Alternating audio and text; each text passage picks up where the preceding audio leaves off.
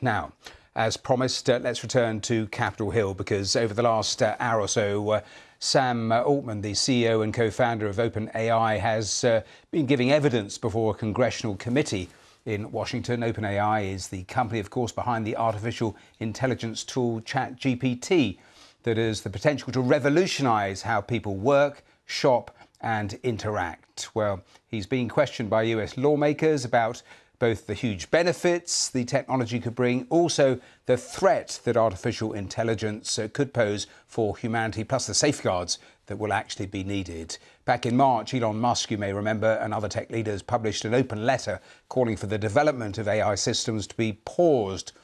Well, as he began giving evidence to this Senate panel, Sam Altman said government intervention was needed to keep the industry safe.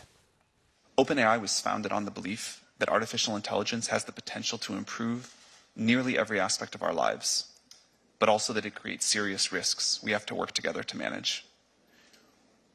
We're here because people love this technology. We think it can be a printing press moment. We have to work together to make it so. OpenAI is an unusual company, and we set it up that way because AI is an unusual technology. We are governed by a nonprofit, and our activities are driven by our mission and our charter, which commit us to working to ensure that the broad distribution of the benefits of AI and to maximizing the safety of AI systems. We are working to build tools that one day can help us make new discoveries and address some of humanity's biggest challenges, like climate change and curing cancer. Our current systems aren't yet capable of doing these things, but it has been immensely gratifying to watch many people around the world get so much value from what these systems can already do today. Well, it's been fascinating listening for the last hour or so, but after that, Sam Altman went on to explain the worst potential consequences of AI. Have a listen. I think jobs and employment and what we're all going to do with our time really matters. I agree that when we get to very powerful systems, the landscape will change. I think I'm just more optimistic that we are incredibly creative and we find new things to do with better tools, and that will keep happening. My worst fears are that we, the field, the technology, the industry, cause significant harm to the world. I think that could happen in a lot of different ways. It's why we started the company. It's a big part of why I'm here today and why we've been here in the past and we've been able to spend some time with you. I think if this technology goes wrong, it can go quite wrong, and we want to be vocal about that. We want to work with the government to prevent that from happening, but we try to be very clear-eyed about what the downside case is and the work that we have to do to mitigate that. Well, a really clear answer there. Let me take you back live to proceedings, because that session, we're only about an hour and 10 minutes into it. It's absolutely fascinating. Let's just dip in, put the microphones up once again. For that, and you're protecting that individual's right to privacy and their right to secure that data and that created work. So a few thoughts about this. Number one, we think that people should be able to say, I don't want my personal data trained on. I think that's right. That gets to a national privacy law, which many of us here on the dais are working toward getting something that we can use. Yeah, I think strong privacy. My time's expired. Let me yield back. Thank you, Mr. Chair. Thanks, Senator Blackburn. Senator Klobuchar. Thank you very much, Mr. Chairman. Well, we're keeping an eye on this and the various questions, but as we do, let's bring in our technology reporter, Shona McCallum, who we spoke to an hour or so ago. But it's been fascinating, the last hour or so of testimony, with some really frank accounts and answers there from those tech bosses. But interesting that the whole session started with Congress, with lawmakers being really open.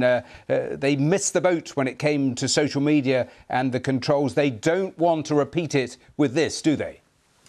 No, absolutely not. And that's something that Sam Altman has been really clear about. You know, he says we want to work with governments so that we avoid the same situations, because we know with social media, 10 years ago, that was coming out of the blocks, if you like. And then now we're grappling to try and, regulate social media and see if we can undo some of the harms that have already been caused. So with AI, they want to take a different approach. If you think about AI at the moment, it's really in the embryonic stages as to where this technology might go. He was talking about, you know, solving climate change, curing cancer. Those are huge claims, and we're really at the very beginning of, you know, ChatGPT, which came onto the market in November and has acted as a very advanced chatbot, but it's nowhere near the likes of curing cancer. And I think what was interesting when we heard from some of the senators really there at the beginning of this session, you know, one of the senators had their voice,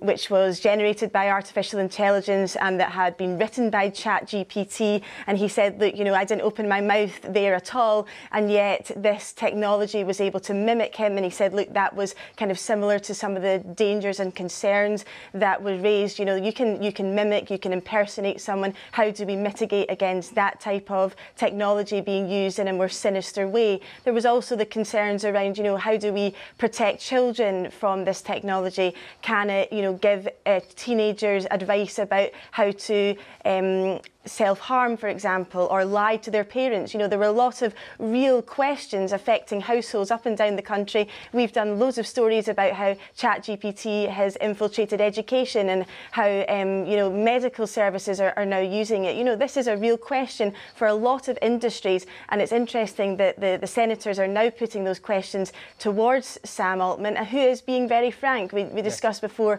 what his personality is like. You know, he's someone that is willing to say, look, there are problems, I want to address them. He's been very calm, very measured. He's answered something. He's not had a grilling, I don't think. I think they've been treating him with quite a lot of grace so far, but he's had sensible questions and he's been giving sensible answers. I mean, the list of concerns was extremely long. You've touched on some of them, but disinformation, jobs, elections, all of that. But in terms of solutions, we heard them say there were solutions. What do they think they are? Well, to be honest, I think it's coming down to the crux of this question, which is regulation. You know, we've seen, for example, Italy last month ban ChatGPT over the concerns about it. We've seen lots of governments, you know, discuss how they're going to be regulating in the future. We've got the EU looking at the AI Act. We've got the white paper here in Britain saying, you know, how we are going to be dealing with it. In the US, they haven't really made any strict rules around AI at the moment. It's been a kind of soft approach, and I think regulations are going to be key in how to control this artificial intelligence in the future as it grows and evolves at such a rapid pace.